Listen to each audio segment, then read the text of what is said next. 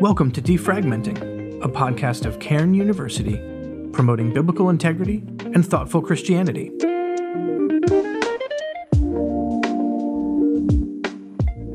Christian colleges and universities committed to biblical authority endeavor to help students see the connection between their faith and the academic subjects they're studying. This is sometimes hindered by the fact that some professors have been trained in settings where the implications of Christian doctrine for their areas of specialization were either ignored or significantly minimized. In an effort to help teachers for whom that was the case, Dr. Jacob Shatzer, Associate Professor of Theological Studies at Union University, wrote Faithful Learning, a Vision for Theologically Integrated Education, a book whose aim, he says, is to equip faculty to be key instruments in faithfully transforming students in all disciplines. Dr. Shatzer joined Dr. Keith Plummer to discuss the book. We believe this is a valuable conversation for all Christians who consider the cultivation of the intellect a necessary component of discipleship. Let's join their conversation now. I have a love-hate relationship with academic book catalogs. I hate them because they entice me to spend money, sometimes on books that I don't read, but I love them because through them I become aware of volumes that are of particular interest to me. That was the case last year when I learned about a forthcoming book, since released, that I knew I wanted to read. It was authored by my guest, Dr. Jacob Shatzer, Associate Professor of Theology and Associate Provost and Dean of Instruction at Union University in Jackson, Tennessee. He teaches Bible, theology, and ethics, and has authored and contributed to several books, including Transhumanism and the Image of God, and his latest volume, about which I'm eager to speak with him, Faithful Learning, a Vision for Theologically Integrated Education, published by B&H Academic. Welcome, Jacob, and thanks for making the time. Yeah, thank you for having me. Well, I was interested in the book because of the topic, this idea of theologically integrated approach to higher education. Both of us are involved in that enterprise, and we are running in circles in which that idea of biblical integration, or some other terms and concepts that we'll talk about, are frequent. But tell us a little bit about what made you want to write the book. Why did you think there's a need for something like it? Yeah, well, in some ways, I wrote the book because I wanted to think more about the things that I love most about higher education, and maybe remind myself why I love what I do and I love where I am. As I talk about really early in the book, I didn't really know a lot about this kind of education before coming to Union University as a student 20 years ago, and just being blessed by God's use of brilliant and godly professors in a variety of disciplines in my own life. And so that's always stuck with me as I've pursued doctoral work in theology and in ethics, and have had opportunities to teach in various places. There's always been something about the Christian university that draws me and has me transfixed. And so I love when we see the connection between God's word and God's world. I love the hard and messy work of working through that. And in more recent years, as I've taken an increasing role in faculty development here at Union, I realized that many of the colleagues that I've had as I've taught for the last decade or so, if they come from some disciplines, they may already have some theological knowledge. They may, in many areas, have done a graduate degree in theology or in seminary or something like that. And faculty like that often were ready and interested and good at jumping in and seeing the way the faith intersects with their field. But there's also a large number of faculty who are godly Christian people who have spent their life in church. But maybe it's a new nursing faculty who has spent the last 10 or 15 years in the hospital, and she's now teaching nursing at a school that wants to inspire her to integrate faith and learning.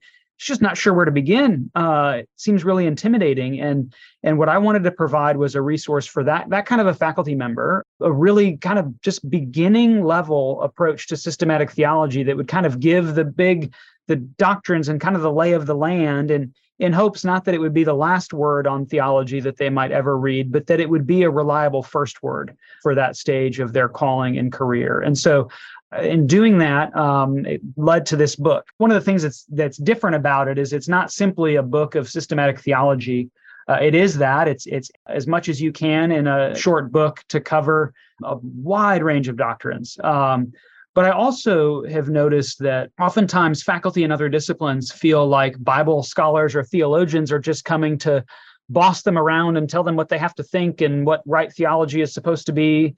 And I just recall at various points in my own career learning profound and helpful things about God and his word from people in different disciplines, and recognizing that Christians in different disciplines are actually they're put somewhere by the Lord, and they have a viewpoint and an ability to see something that itself is a gift to the church.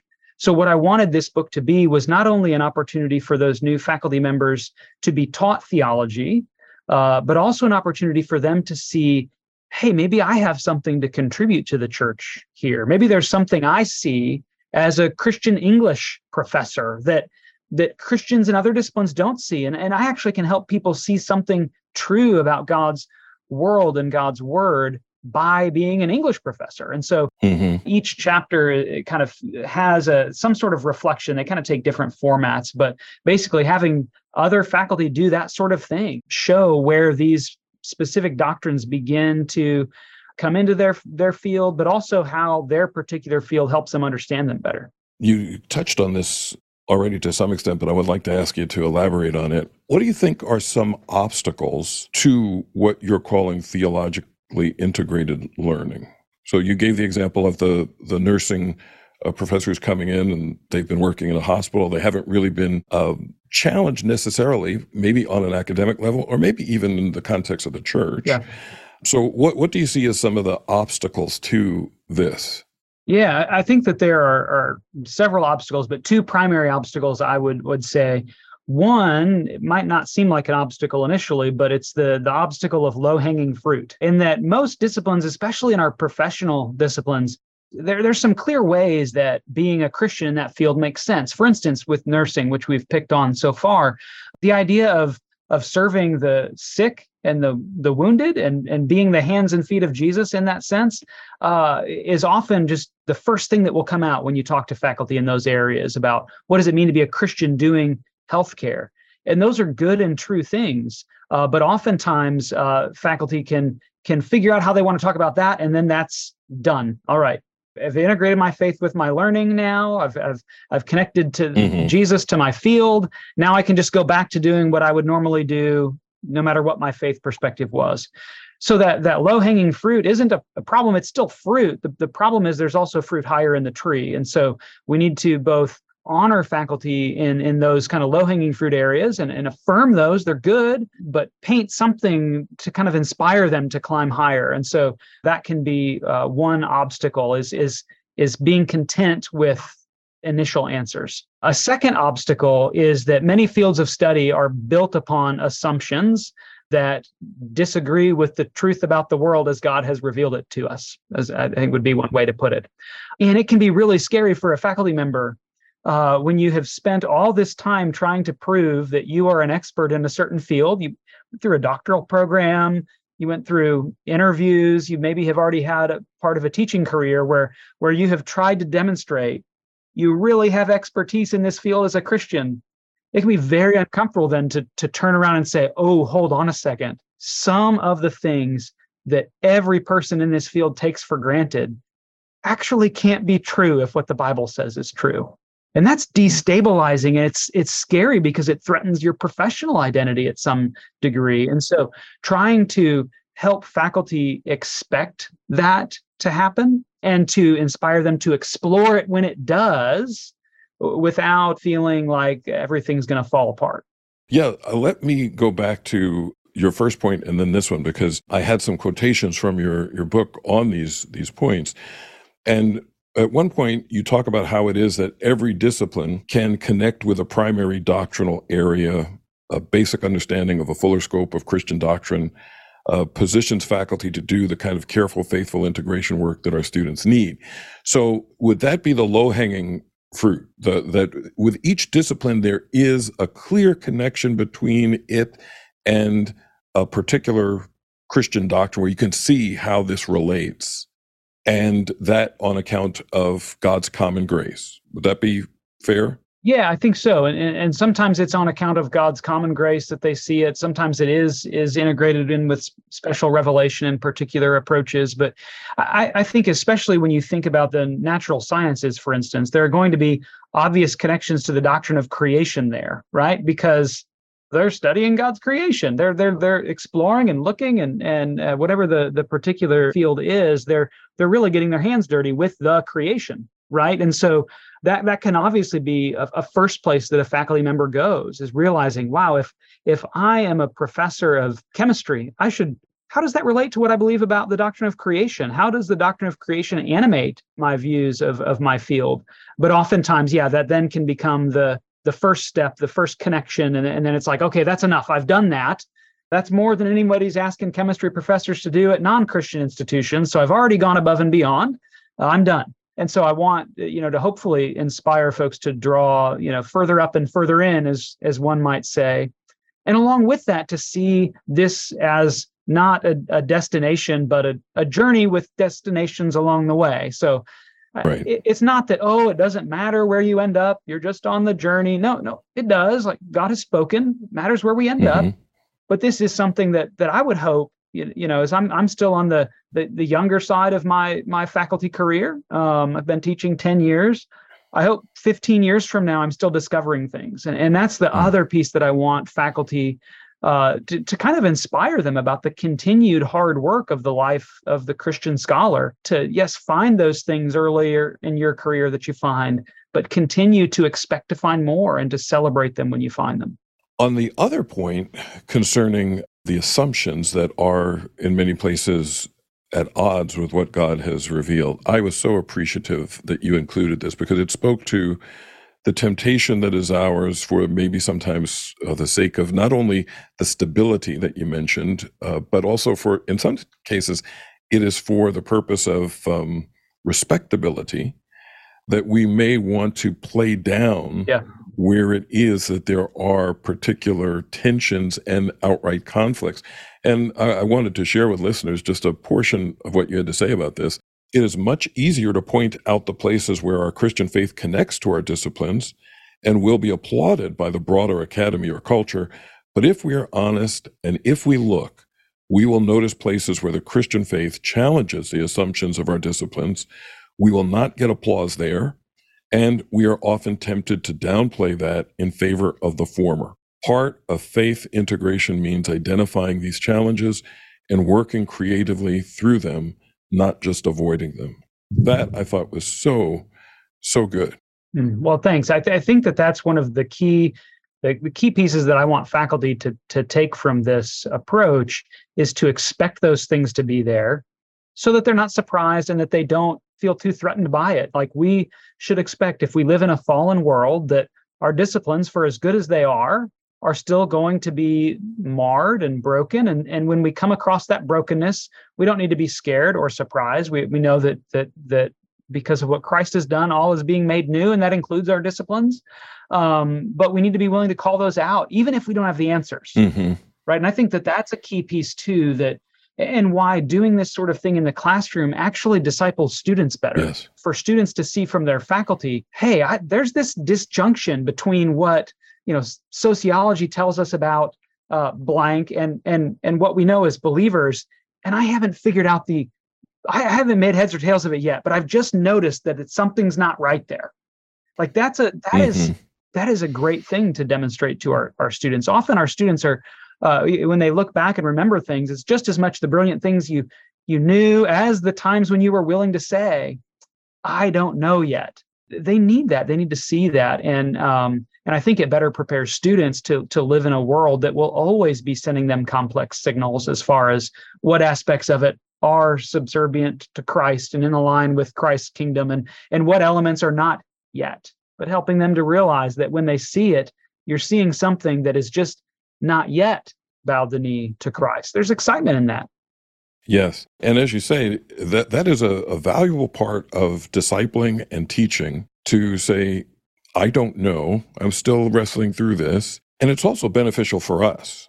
It's part of the forming of Christ-likeness and humility in us to be willing to say, though I am standing before you, I don't have all the answers. I don't understand how this fits together.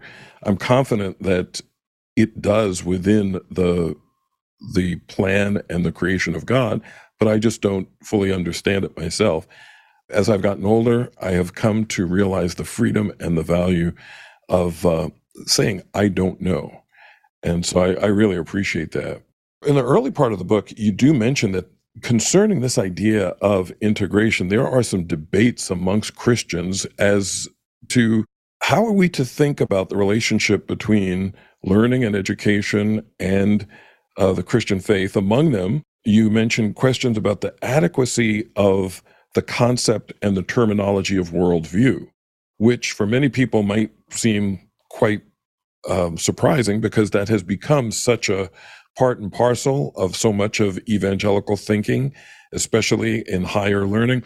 Could you tell us a little bit about some of the elements as to why that is in some ways, in some circles, controversial? Yeah. Well, I think at one level, it can be helpful to just think of worldview as a concept that has limitations, and sometimes we forget its limitations. So I don't by any means want to deny worldview or even convince people that worldview language should be thrown out. It can work. We just have to be careful about it. And a couple ways that we need to be careful about it here is we need to recognize that worldview is not something that we can like hit pause on and then tweak elements of, and then push play on our life again. Mm-hmm. And sometimes that's how we treat the university experience. We have these students who at traditional age come in around 18 years old, and yeah, it's an intense time of formation in their life. We see that from all types of disciplinary perspectives, whether it's just psychology or whatever the case might be in development. There is something unique about it. But we also don't just pause life and make all these intellectual changes and then hit play again after graduation. Worldview is something that we can think about it intellectually, but we're also picking it up through so many sources, culturally, narratives, commercials we see on TV. There's just so many ways that our worldview is formed that I think that we're too often naive in thinking that we can so easily modify a student's worldview through the intellect. Now, I think that we can. I think that's a step in it. But I think oftentimes when we talk worldview, we overemphasize the intellectual component. And so there are other terms that help get at that. And so some have maintained the terminology of worldview and just try to rehabilitate it a little bit in that way. And I'm fine with that. But what I want to help folks see is that it's not just as simple as we sometimes have tried to make that term in the way that we approach it, even with good intentions. Yes. When I read that, some people who came to my mind are people like James Sire, who modified his view or his definition of worldview because he came to realize that it was highly and overly cognitive. And he realized I'm not even dealing with the affective, desiring dimension that goes into our believing and so forth. And another name that obviously came to mind was James K.A. Smith and some of his work. Now, he's been very critical about worldview, maybe I would say maybe excessively so, but I have appreciated what he has done with respect to the idea of these practices, these what he calls cultural liturgies, and how they go into shaping our loves. That if we just focus on worldview, we can run the risk of treating people as though they are simply intellects. And so... Yeah. Well, I think that a promising thing about that picture, and I love that language of cultural liturgies as well, is we can imagine individual academic disciplines as having liturgies of certain sorts as well. So that can become a fruitful avenue, again, for discovering some of this faith integration. When we say, hey, the accepted practices of this field, how do they shape us to expect certain things, to look for certain types of answers and not other types of answers, to prioritize this and not that, and things like that. That's a good point. Another debate you cite surrounds the terminology of integrating faith and learning. And again, that's common parlance for people who are involved in Christian education. And even on a popular level, we talk a lot about integration. And as I read this, I thought about something that Nicholas Walterstorff, the Christian philosopher, wrote years ago about his dissatisfaction with that metaphor of integration.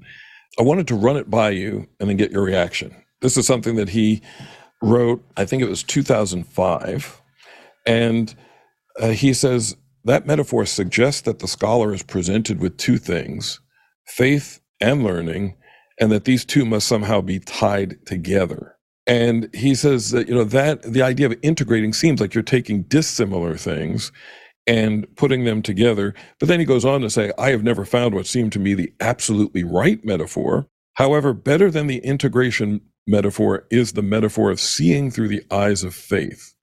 When you look at something, you look at it with your eyes. You don't look at it and then also at your eyes. What would you say in response to something like that? I don't think that metaphor quite works either, because in this case, sometimes we do look at our eyes, sometimes we do look at our faith, right? And so Right. That's where you need something a little different there. But I think that what he's getting at is exactly the most powerful aspect of it for me, which is when you use the language of integration, you've already made assumptions. You've made assumptions that there's a separation and that you must bring it together for some reason. Now, on the face of it, that's true. We all experience our disciplines as separate from the faith, especially if it's not Bible or theology or something like that. Like we can think about them separately. But the language of integration assumes that separation. And if we're not careful, it can normalize that separation. So as Christians, if we're going to use the language of integration, we must lay the separation at the feet of the fall and insist that the separation is not good, and the separation is something that God is working to overcome in Christ. And if we do that work, I'm fine with integration. But we just have to be careful the assumptions that language carries with it, and we need to rehab those assumptions. And also, I think that from the perspective of the faculty member, the language of integration also sounds like a lot of work. It kind of sounds like, hey, you're really smart, so you figure out how these two things go together. It's like playing that Sesame Street game. One of these things is not like the other. One of these things, it doesn't belong. Yes. The smart kids will figure it out. And while God does sometimes use our intellect and through his grace help us figure those things out, ultimately, integration isn't something that any of us achieve. We don't achieve the integration of faith and learning. And one of my colleagues here at Union, Phil Davignon, who teaches sociology, he said this in a meeting once. I don't remember when, I don't know where he got it, but I just distinctly remember him saying it because it impacted me. And he said, integration isn't something that we do, it's something that we discover, because all things are Christ. It's already integrated. It's not something that I've got to go out and figure out and make happen. It's true. And God, by his grace, helps me see it and articulate it and point others to it. And I think that that's really, really necessary with the language of integration, is that if we continue to use it, again, we just be careful about those assumptions, and we be careful not to make it an achievement as though we're the ones who are making these things connect. That's very helpful. That is very helpful. Well, you said that your book is an introductory systematic theology. And after an opening chapter in which you deal with the roles of scripture, tradition, reason, and experience in the doing of theology, subsequent chapters, just for the sake of listeners to know what you cover, the doctrine of God, theology proper, creation, which we've discussed some, humanity, which I want to come back to in a moment, sin, the person and work of Christ, the Holy Spirit, salvation, 2 chapters, one on the nature of the church, the other on what the church does, the functions of the church, and then appropriately a final chapter on eschatology, or the doctrine of last things. And for each of those, as you've mentioned, you have invited another Christian scholar to interact with it and how that doctrine informs their discipline, and how their discipline may help us better understand that.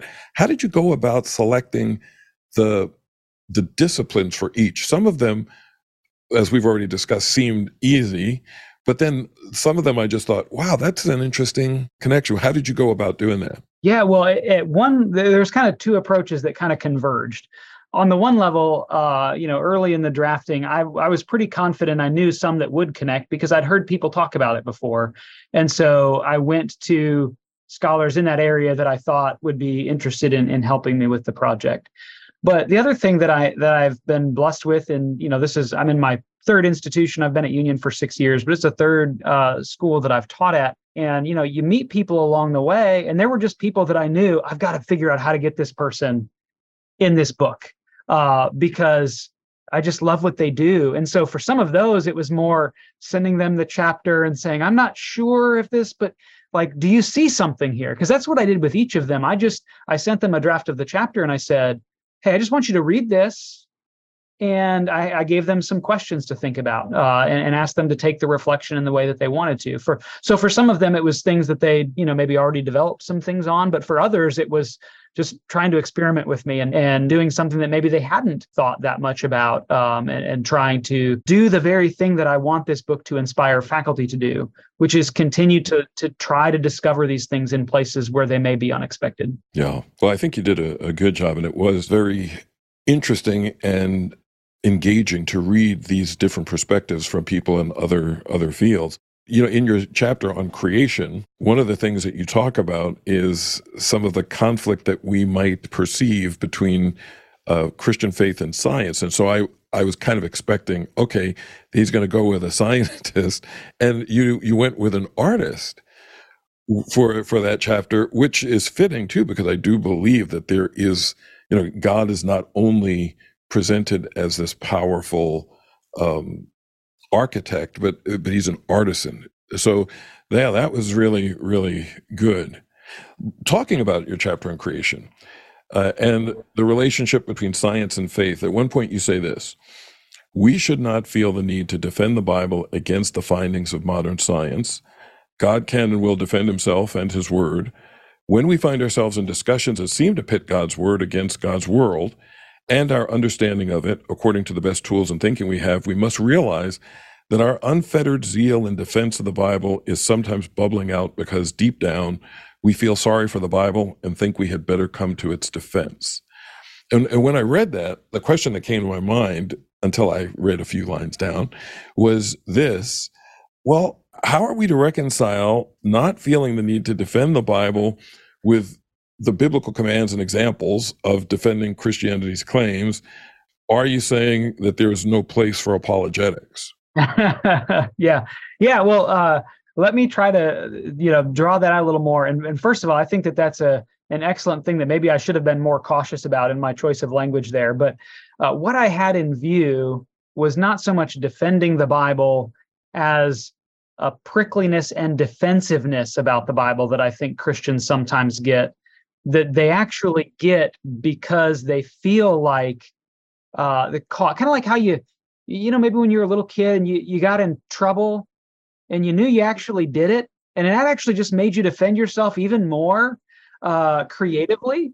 And so sometimes I feel that way about the way Christians engage this debate. It's like they're going to such lengths and getting prickly and defensive. It's almost like, maybe there is something here that is a problem. Mm-hmm. So it's more against that approach. And a corollary to that approach is the approach to defending the Bible that thinks, well, I can create the equation with biblical evidence that will make it so everyone must accept the Bible as I do. And I don't think apologetics ever succeeds that far. There's always a work of the Spirit that is needed. And so I think in my attempt to kind of cordon off those types of approaches to defending the Bible, I gave short shrift to the good work of defending the Bible, which you're right, we should do. We should stand up for Scripture. We should give reasons for why we believe and things like that, but always trying to do so in a way that's not defensive and in a way that realizes that we are not going to be able to argue anyone into the kingdom of God. Yeah, and as I said, as I read a few, I read a few lines down. I said, okay, he does deal with this, and so. But for the sake of people listening, I wanted to throw that out to you. It's in that same section that you say we should not feel the need to downplay the power of science or fuel suspicion of scientists, which I thought was a helpful caution. You want to say anything about that, or ways that you have seen that downplaying the power of science or stoking the flames of suspicion of people simply because they are scientists?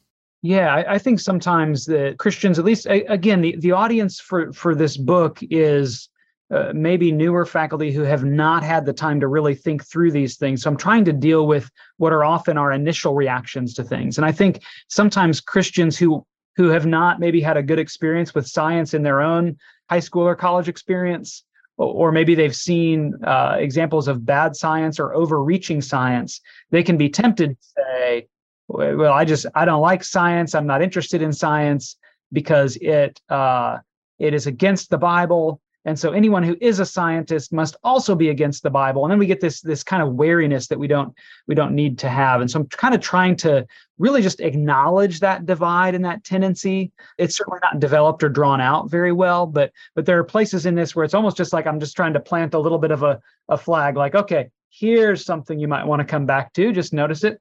Here's something you might want to come back to, just notice it. And that's one of those is just recognizing that can be a tendency.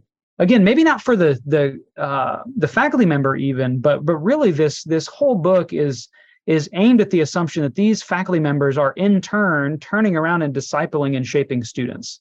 And so I definitely suspect, because I've had students like this, I suspect these faculty members are going to have students who have that suspicion of scientists.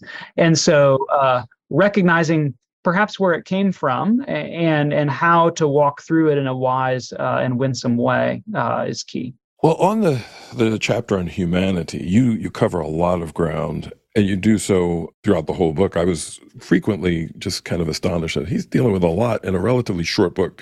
For people who are listening that haven't seen it, we're not talking about a massive tome.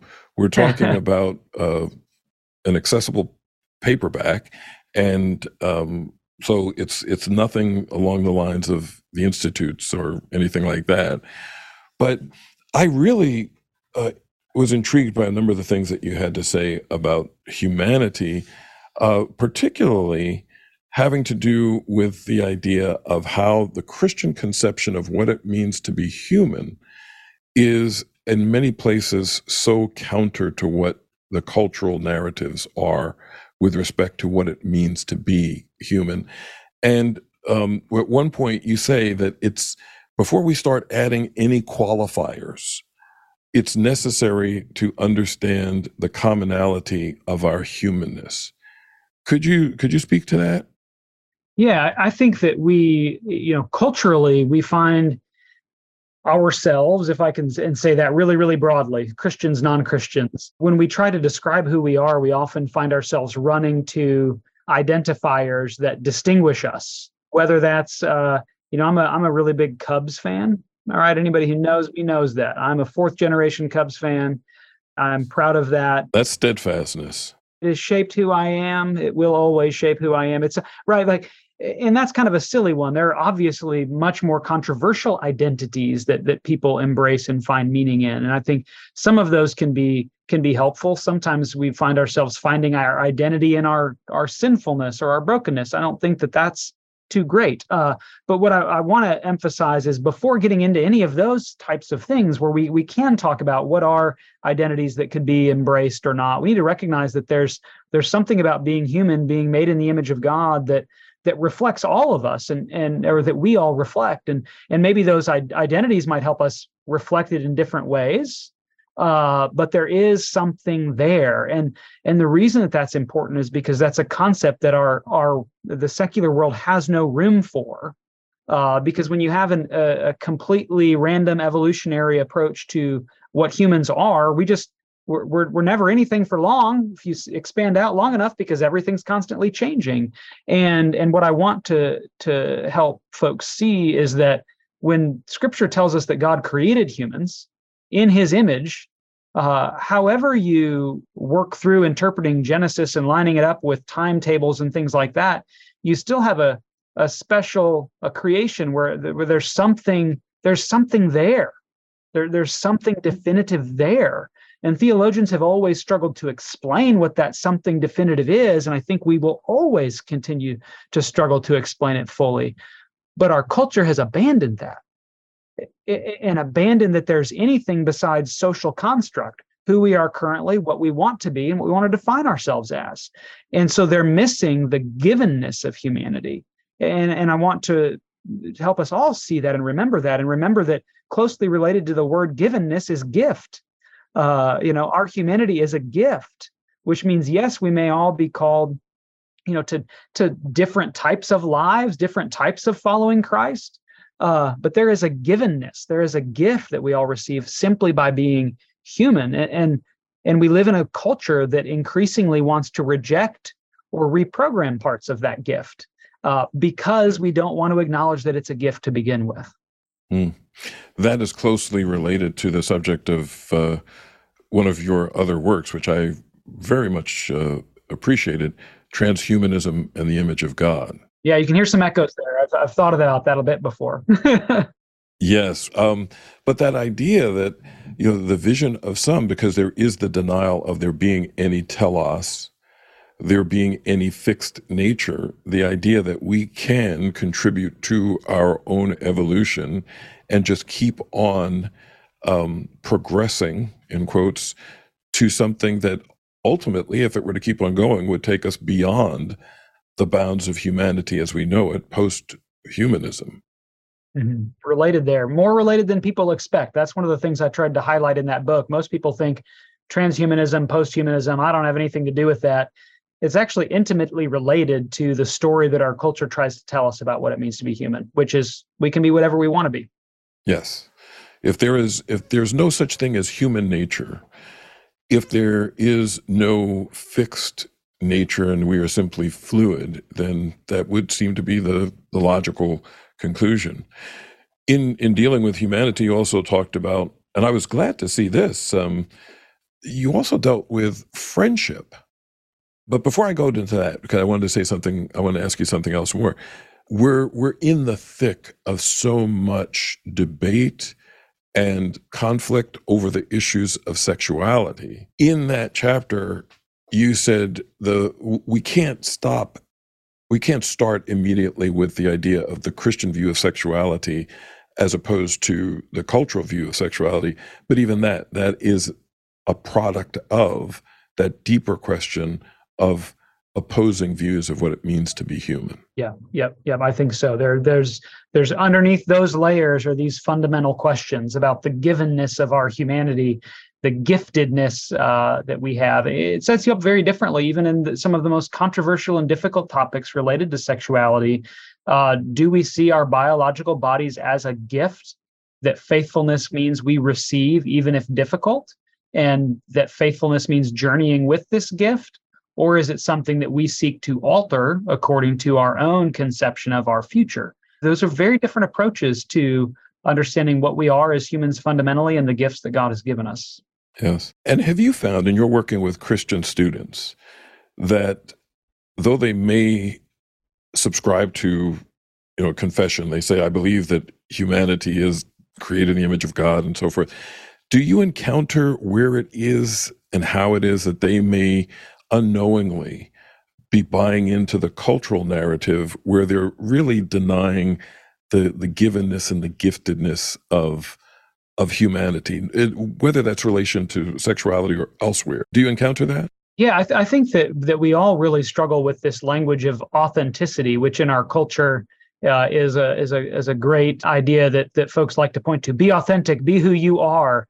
But really, when you start poking into that, you realize how empty that is, and there just ends up being nothing there from a secular perspective. And so it's not a promising place to dive within to find who you are. You actually you're in that model inconsistent and kind of nothing besides what you want to be. And so it just turns back in on itself. And often students don't see that. They see the good of something like authenticity. Like I was on a panel just this week with Rachel Gilson, who works for Crew and does a lot of things with gender and sexuality. And she was mentioning that, after all, authenticity is something that Jesus emphasized, right? He was upset with the religious leaders for being different on the inside than they were on the outside.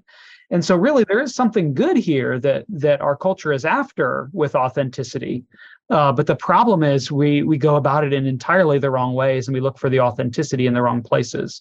And so I think that helping students see those connections, they feel like they know what they're supposed to believe about some of the flashpoint things, but because they don't understand the underlying beliefs about humanity, they then find themselves believing something over here that, sure, they can still ascribe to the thing over on this other side, but they're believing something that's in conflict with what they're claiming, but they don't even realize it because they don't see those connections. So I think that's part of the task with things like the doctrine of humanity, is to show how that consistent thread of the givenness of our humanity, being made in the image of God, how it certainly raises many questions, but it also shows us that some questions are already answered, or some questions just, in a way, don't make sense to ask based on what we understand about what God has said. Now, getting to friendship, I was so pleased that this was in there, because a lot of times when we're talking about the doctrine of humanity, we see immediately the connections about sexuality and so forth. But you said friendship is often taken for granted or ignored, but the need for non-sexual relationships remains an important expression of human relationality and need for community. Could you just say a word or two about that? Yeah, I think probably with that, I'm trying to explore something that I've only begun to see because I've had good friends. I moved a lot growing up, and I still don't have many friendships that trace back to my childhood years, but I have good friends from seminary and graduate work in particular who have shown me how to be a friend, and I think I'm a better friend now because they were good friends to me. One of those is a theologian and ethicist named Nathan Willoughby, who teaches at Anderson University in Indiana. And so I think in approaching the doctrine of humanity, I've realized that there's got to be a piece of that there. And partly I've realized it because of my own inability to cultivate that sometimes. And so it's been a growth area for me, and something that I've come to see is foundational and fundamental to who we are as human beings. And so trying to, again, draw that in so other people noticed it, in case anyone has that same issue that I had, putting that there and emphasizing that. The book, as you mentioned, it's much shorter than you would expect for being a systematic theology book. I did that because I know faculty are busy people, and Christians are busy people. So I wanted it to not be the last word, but the first word, and first words often need to be shorter. But also I teach a class on Christian doctrine in one semester, and that also feels like I can't fit enough in. And so really the practice of teaching and writing theology is just having to be willing to say things briefly and just kind of, okay, we've just got to move on. I'm sorry, but that's there. And so I'm glad that you appreciated that piece on friendship. Many times when people think about eschatology, they are thinking about charts, they're thinking about timelines and so forth. And while you do talk about some of the differences between views, can you say something about how does a Christian understanding of how things in this age are going to end and the age to come is going to commence, how does eschatology fit with, or how should it fit with how we approach Christian learning? Yeah. Well, I think part of what I try to do when I teach students on eschatology is help them reorient their thinking about eschatology, because most of us, when you first think about eschatology, it sounds scary. I think a lot of this is coming out of, there's a lot of stuff in the 70s, 80s, and 90s about eschatology and movies and all that just made it seem kind of scary. And so it's a surprise when I remind students that the book of Revelation was written to be an encouragement to believers who were suffering. So if we're understanding eschatology in a way that's actually making us suffer more or fear, we just need to hit just reset. Okay, we've done something wrong here. And so I'm far more interested in helping readers reorient the doctrine of eschatology as a doctrine of hope rather than a doctrine of fear than I am slicing the bread on every single eschatological issue, but rather helping people expect that those issues will bring hope. And that's honestly where the eschatology chapter fits in closely with the chapters on the doctrine of the church. And part of the reason I have two of those is I think we do need to understand what the church is, but often we misunderstand what the church is supposed to do. And I think the task of the church is to proclaim that the kingdom of God is at hand, and to proclaim the need for Jesus to enter, for folks to enter that kingdom. And we proclaim that kingdom by the things that we say, but we also proclaim that kingdom by acting like it's true, the things that we do, and recognizing that even as we prepare for an end that only God can bring, the call of the Christian in the church is to always act with certainty that end is on its way. And so living in light of the righteousness of the kingdom of God, living in ways that point to the deep truth of that kingdom. I tell students, Christians don't just feed the hungry because it's a nice thing to do. We feed the hungry because we serve a king whose kingdom has come, in which there is no hunger or thirst. So we're going to say that we're going to show it in ways that point to that ultimate fulfillment that Christ has promised. And so I think that that's a much more helpful way to orient our lives and our callings as believers in light of the end times. And that's why I drew on an engineering colleague for that, because I think sometimes in things like engineering or technology, we can shift into thinking we can build a utopia. We can solve all the problems. And so I wanted to get someone who works in a field where they do solve a lot of problems, do a lot of wonderful things. And you can, there are people who have clean drinking water now because of Christian engineering students who go and do missions and the very real things.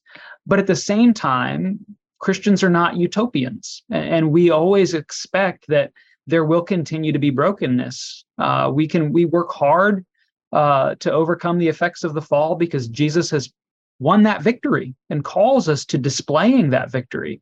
But at the same time, we know that we wait for him for that victory to come in its fullness. I'm sure people can hear from your responses and the passion with which you offer them that this, though being an academic book, is also one that invites readers to contemplation and worship. And that's one of the things that I so appreciate about it. I could see this as having great value to individual scholars, yes, but I also hope that this will be a work that Christian faculty members will read and discuss together within and across disciplines.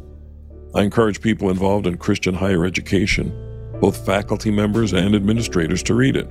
And I can even see portions of this being of benefit to parents and students. I'm very grateful for it and for your labor in writing it. The book is Faithful Learning, A Vision for Theologically Integrated Education by Dr. Jacob Shatzer, published by B&H Academic. Jacob, thank you again for taking time to talk with us about it. Thank you. I appreciate it.